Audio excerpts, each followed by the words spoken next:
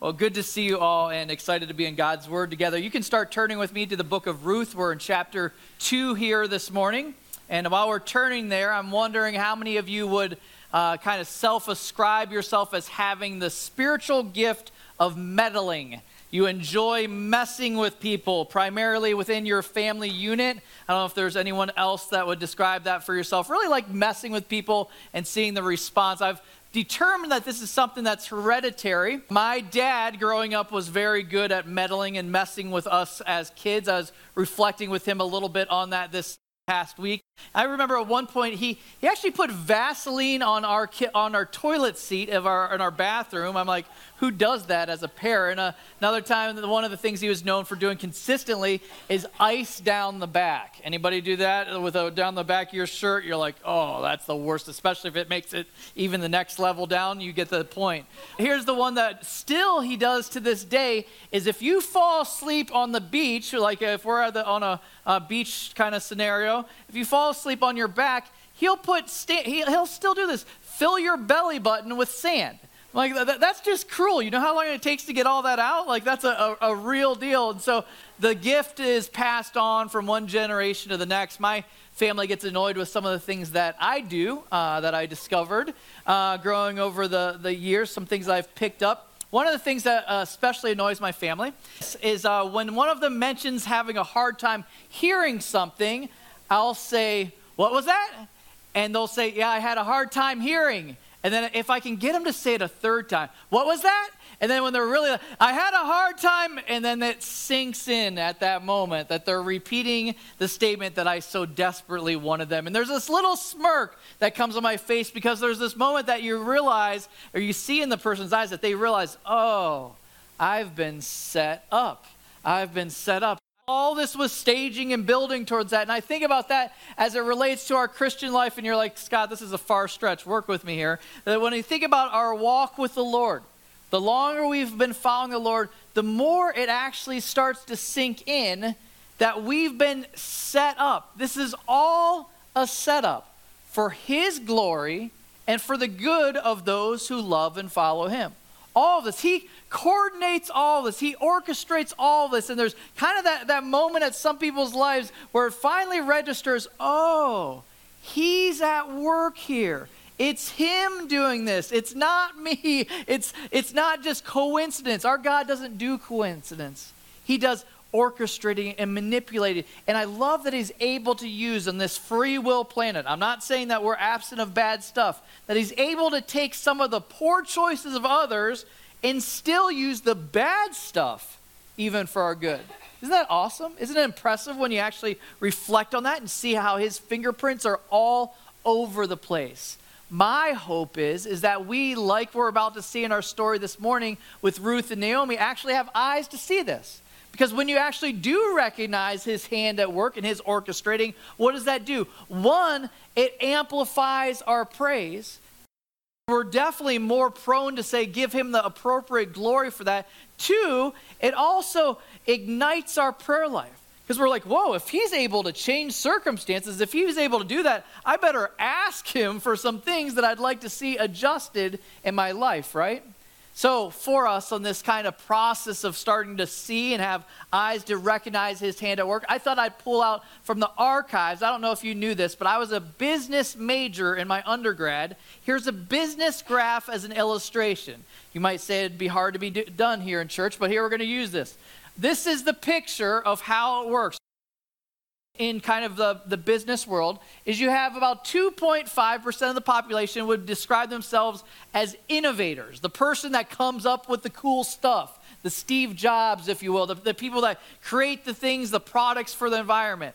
Once they introduce that, you have, first off, the early adopters. What I mean by that, or what they mean by that, I didn't invent this. Early adopter is the person that's waiting in line. They're the one camping out overnight when the iPhone comes out. Anybody do this? Anybody describe yourself as an early adopter must have the new stuff. So the early adopters. Then you have a bigger group, the early adopters, that are okay with not being the very first, but still like to be on the front side of the curve.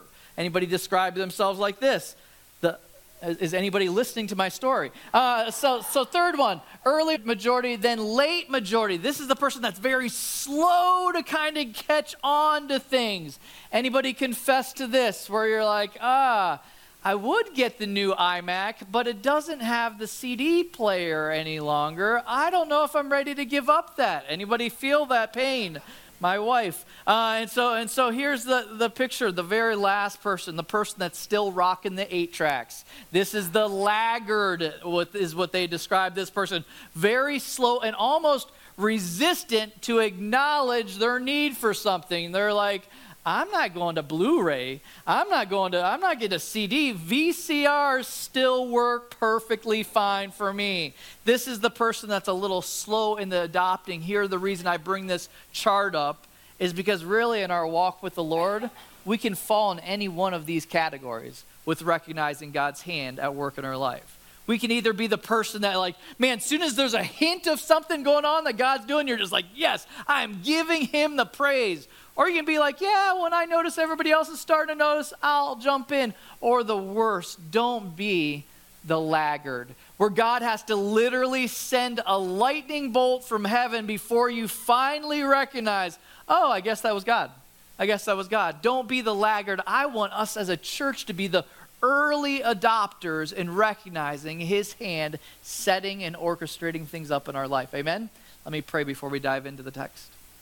Lord Jesus, we thank you for this chance to be together, to be in your house, to celebrate you through song. And now, as we study this cute, beautiful little story, this little love story with Naomi and Ruth and Boaz we're going to be introduced with, I ask that you'd teach us, that you'd open our eyes, God, that on the other side of this time spent, we might have a clearer picture of maybe even how you're choosing to operate in our lives. We submit this time to you in Jesus Christ's name. Amen. So Ruth chapter 2 this morning, we're starting and we're looking at some of the different things that the ways that God works in orchestrating and coordinating things since he's got it all set up. Look at verse 1. It says, now Naomi had a relative of her husband's, a worthy man of the clan of Elimelech, whose name was Boaz. And Ruth the Moabite said to Naomi, let me go to the field and glean among the ears of grain after him in whose sight I shall find favor. And she said to her, go, my daughter. All right, we'll stop there for a second. This is an introduction of a new character on the scene. His name is Boaz. We see that he's related to Elimelech. Now, you remember last week when we were starting the setup of the story, Elimelech was the deceased husband of Naomi. Both Naomi and Ruth had both lost their husbands and were kind of left in a pretty difficult situation, so they went back to Bethlehem. So now they're back in Bethlehem. We're being introduced to this character. We're told a little bit about him. It says that he's a worthy man, which means that he was held in high esteem by his peers. His name actually, Boaz, means, in him is strength. In him is strength. We're unsure at this point in the narrative what his role is going to be, but it's a little initial introduction. We'll get more into him as the story plays out. The text jumps back to what's happening with Naomi and Ruth. Remember, they show up here and they literally are in a very desperate place.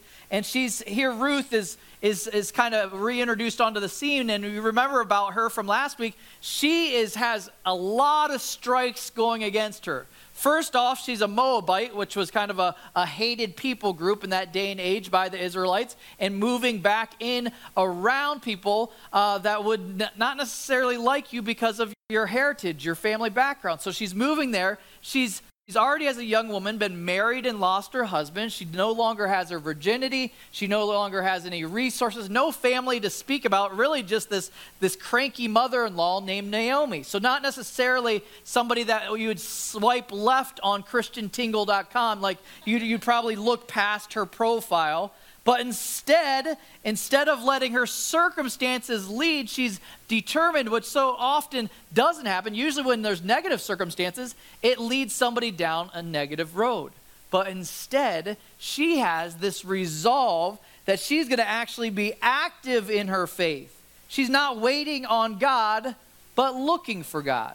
There's a big difference between the two, waiting on God and looking for God. Some people just sit back and say, oh, maybe God at some point is going to miraculously work in my situation. Maybe, But a lot of times it comes on the other side of going out and looking for where God is at work. In this case, she decides to go in the fields and glean. That might be a new word for some of us. Glean, this is the idea. It's something that God set up all the way back in Leviticus 19:9. It was kind of the description of kind of their provision for the poor, kind of food stamps, if you will. When they're gathering their harvest, the person that's gathering the harvest, they could only by law do one sweep of the grain with a threshing sheath and only do one shot at it. Anything that was left over that was to be left for the poor. They also weren't allowed to cover the corners of the field. So literally at the end of harvest, there would be about 30%, up to 30% of the grain still left over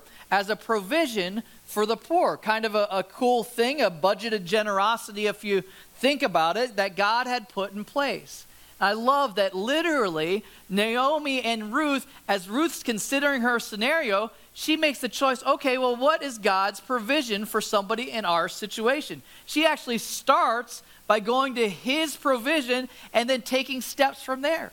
So often, if that was the starting point for us when we're in a difficult situation, what if we started by looking at, oh, well, what's God's word say about that? Well, she makes that choice to look at the provision that's in place and then acts on it. She's not sitting back and waiting. So often I'll have a conversation with somebody that maybe is unemployed or going through a difficult time. So how's that job search going?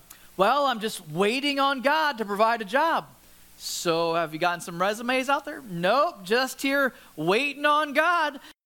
You know, I'm waiting on God to provide a wife too. Have you met anybody new recently? Nope. Have you left your parents' basement? Nope. Like it's a problem. God, so often the way he operates is our efforts set the table for his provision. Our efforts set the table for his provision. When we actually get out and start doing things. I don't know if anybody follows kind of your phone for navigation and when you're driving. So often when you're in a random spot, you'll punch in the address and you'll want to get it started. But what does it say before it's ready to start? It says, proceed to the route. Proceed to the route. You're like, but it hasn't given me a route yet.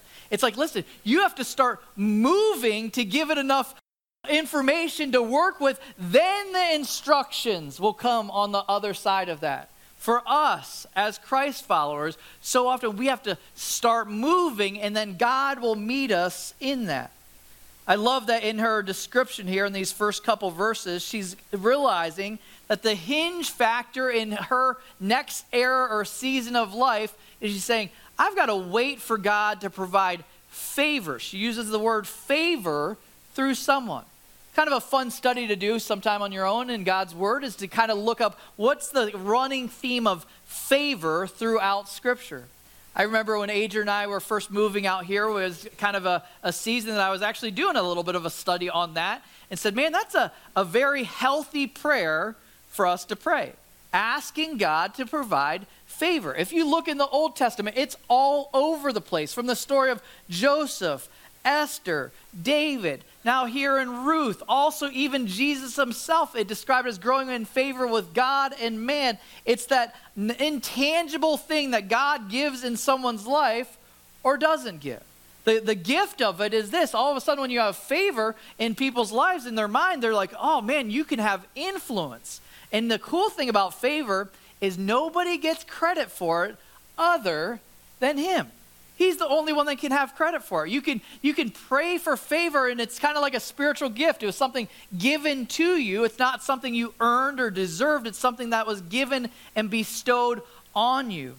I love how Psalm 5:12 describes it. It says, for you bless the righteous, O Lord.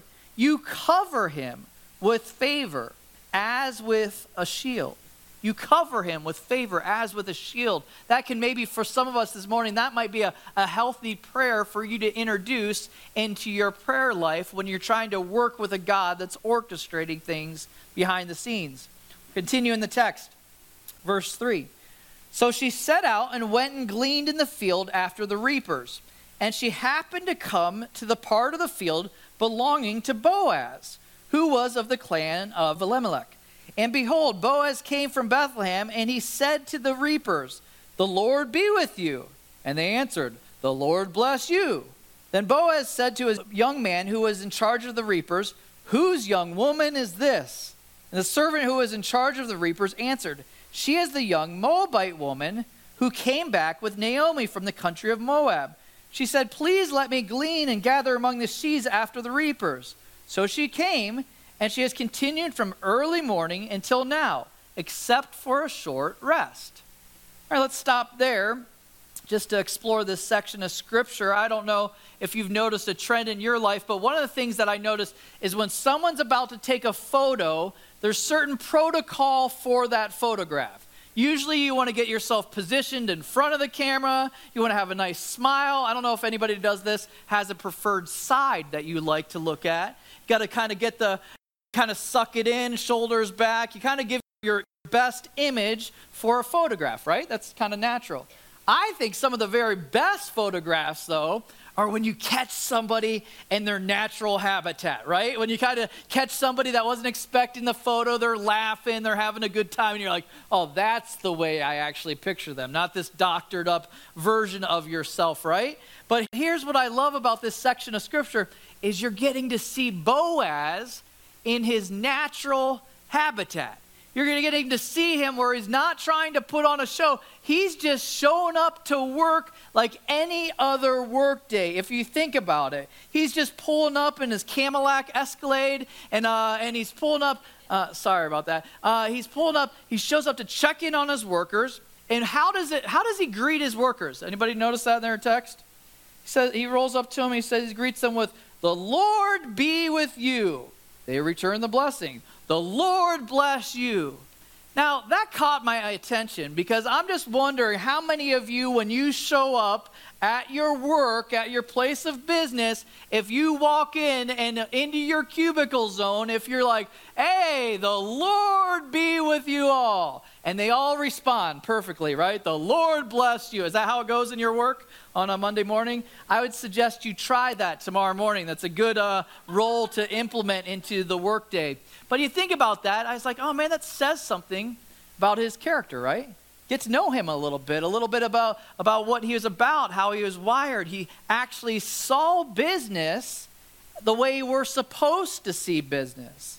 You either, if you think about it in the work world, you either love money and use people, or you love people and use money to demonstrate it. It's one or the other. And what he's seeing in his role, he's showing up and he sees himself as the pastor of his business. For some of us businessmen that own a practice or business or some kind of a role, man, there's something to glean from this. There's something to take from this, to see your ministry in the workplace. It says a lot about us. Sometimes I'm embarrassed to see how sometimes Christian businessmen operate. Some of the language that they use, some of the things that they joke about, some of the practices that they're okay with, some of the cutting corners that they're all right with. You know, there's something in this about Boaz's character that sets him apart. In a time period that we were told where every man was doing what was right in his own eyes, he's saying, no, I'm going to do what's right in his eyes. And that was pretty beautiful. I love it. Just says in the first verse there, it says, "And she happened to come to the part of the field belonging to Boaz." Oh, there's a little bit of tongue in cheek from the author. Oh, just happened to work out that way. Like, who would have guessed? What are the chances of that? In Scripture, you see God work in two different ways. Very specific, exact miracles. Like throughout Scripture, whether on the Old Testament, the parting of the Red Sea, nobody's wondering if that was God doing that. You see the feeding of the 5,000, no question marks there. The piece that they're starting to notice here, and I would call us to notice, is the orchestrating of circumstances, of encounters, of chance meetings. Here, they're about to go on a God-ordained blind date, pretty awesome. And I love that what happens here, once he has a chance to see everybody that he's kind of assessing things, he shows up and look at his words. He says, "Whose young woman is this?" Who's young? In the Greek, basically that means wowzer. Who is this? Like, who is this girl that's new on the field here? I've never seen her before. Here's the other fun way that God works. He orchestrates meetings. He also, this is maybe new information for you, he also orchestrates attraction. He also orchestrates attraction. Now, let's be honest here, we're in church. How many of you have ever seen a couple before, and you're just thought to yourself, how in the world did he get her, right? Or vice versa, how in the world did she get him? People look at Adrian and I all the time. How in the world did he get her? Like, that's a question mark. It's a fair question, as she's scowling at me right now. But this picture is another glimpse of how our God works. He determines attraction. He determines circumstances. He determines who crosses whose path. And I love that this picture, that we learn something about Boaz's character also, that he doesn't just find her attractive. A lot of people, young men, listen to me for a second. A lot of people are like, oh, she's attractive, let's go. I'm ready for this relationship. No, instead, attraction leads to investigation. Are you following me? Attraction led to investigation. He decided, oh, I find her attractive. I'm going to ask some questions. Goes to his foreman. He gets the full report. The foreman starts giving some points. Family background, how polite she was, and asking for permission to go behind the workers.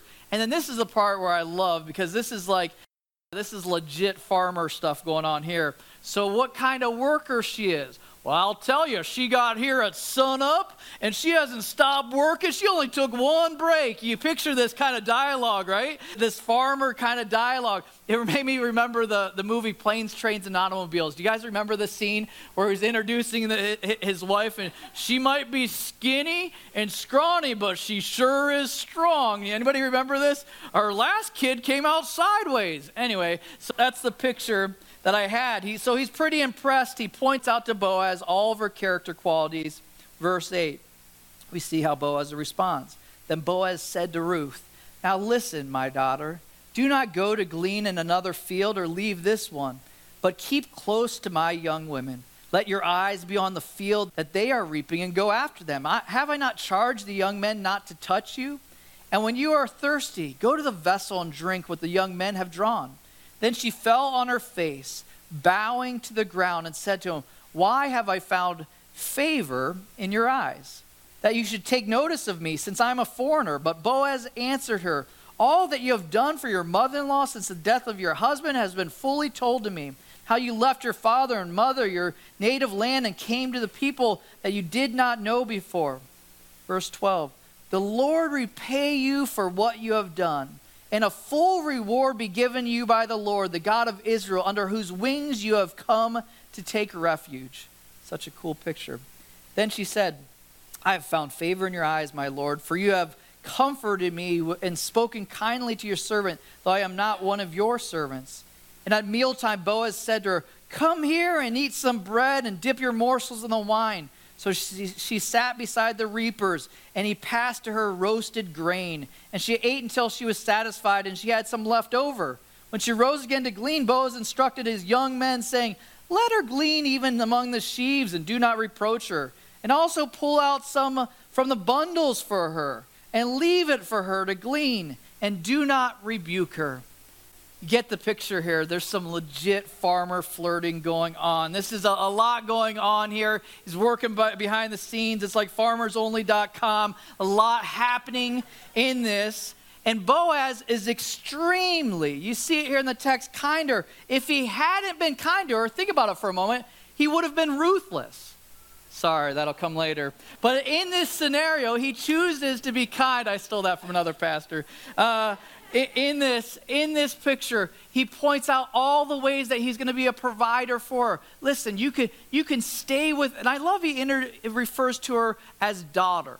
He sees her not with some kind of weird goggles on. Instead, he's seeing her from a fatherly perspective. He doesn't have a weird agenda. He's concerned about her purity and protection. He says, listen, I've set it up so you can stay with the young ladies in my field. You can follow them around. I've made sure that none of the men are going to do anything to harm you. In that day and age, it was a dangerous thing to go into these fields never knowing what you're going to get.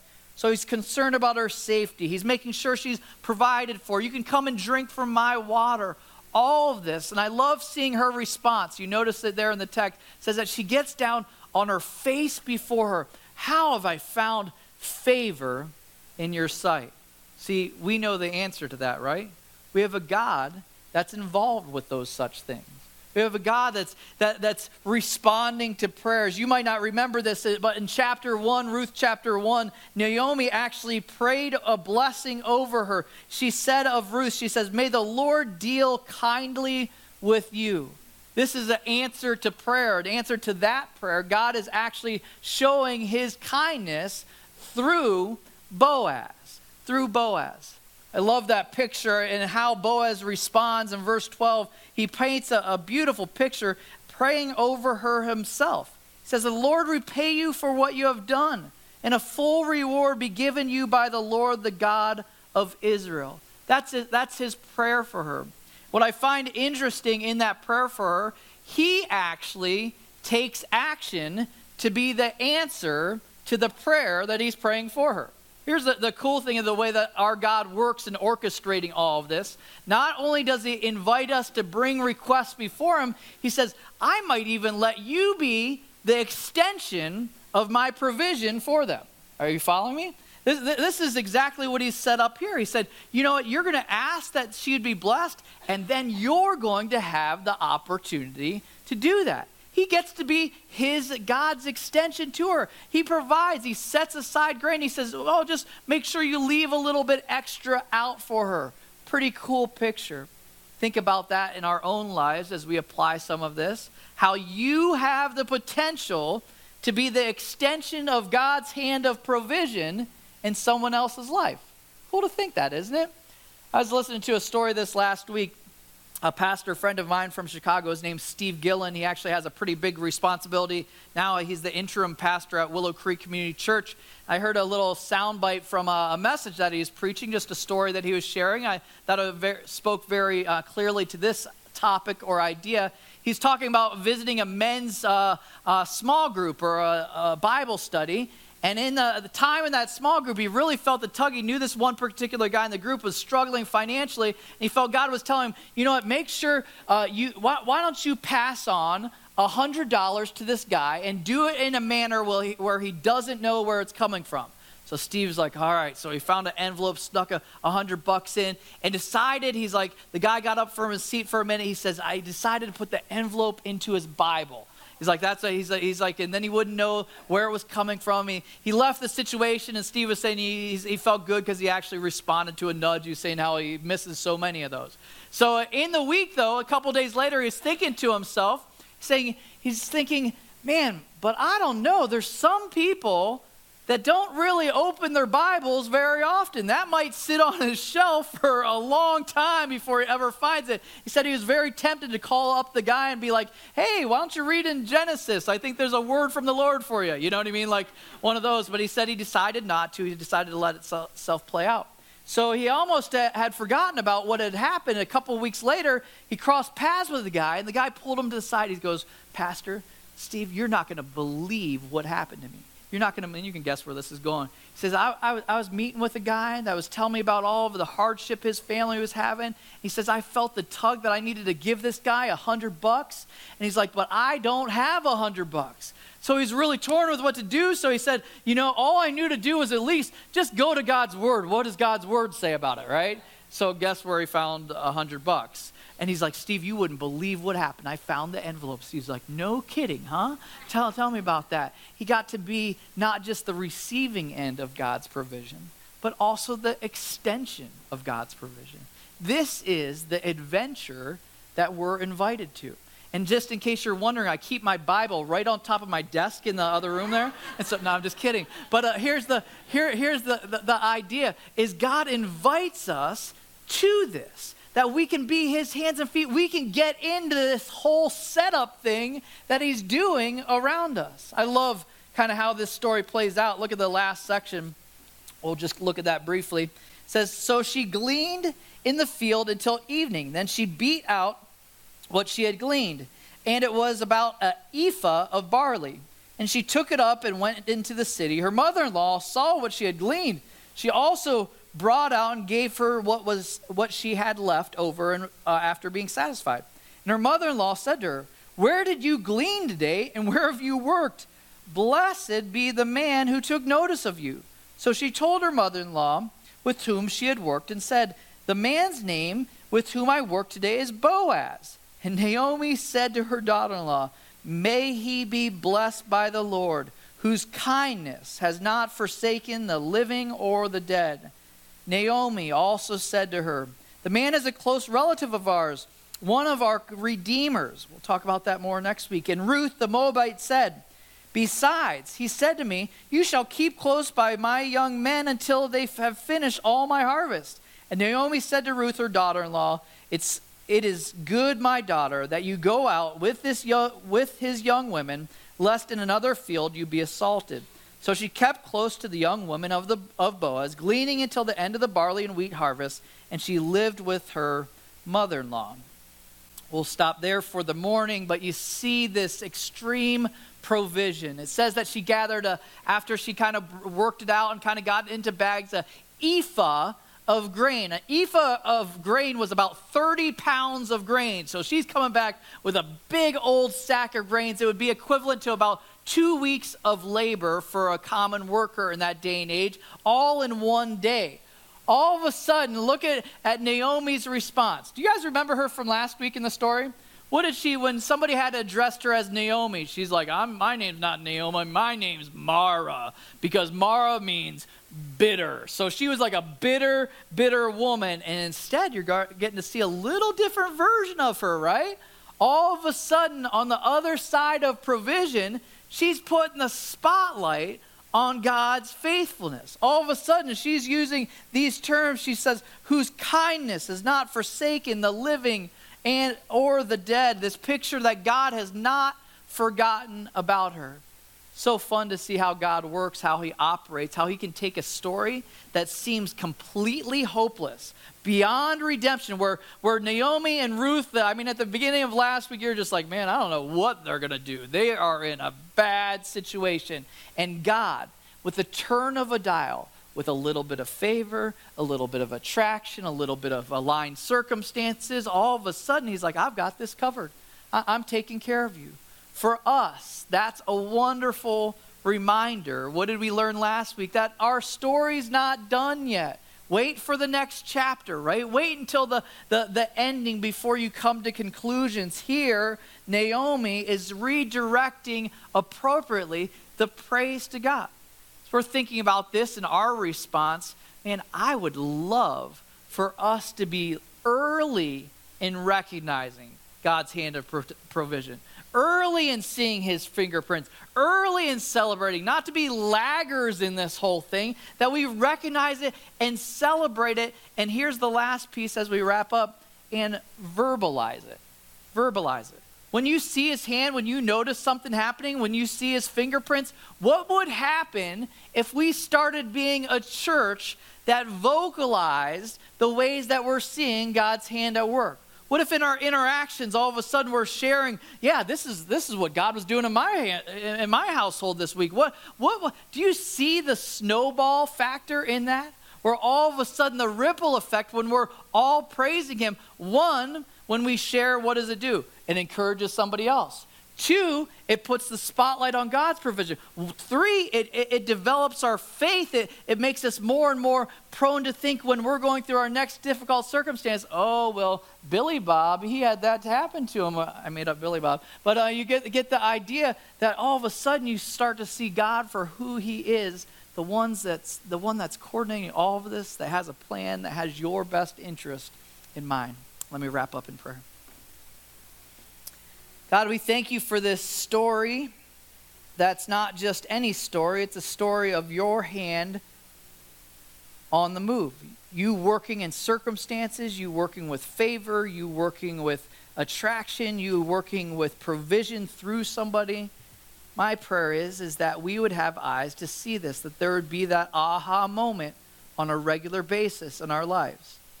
And then as we notice it, that we'd celebrate it. God, we thank you for your kindness, your goodness, and that out of this universe that you've created, your affection falls on us. What an unbelievable reality. We praise you for that this morning. In Jesus Christ's name, amen.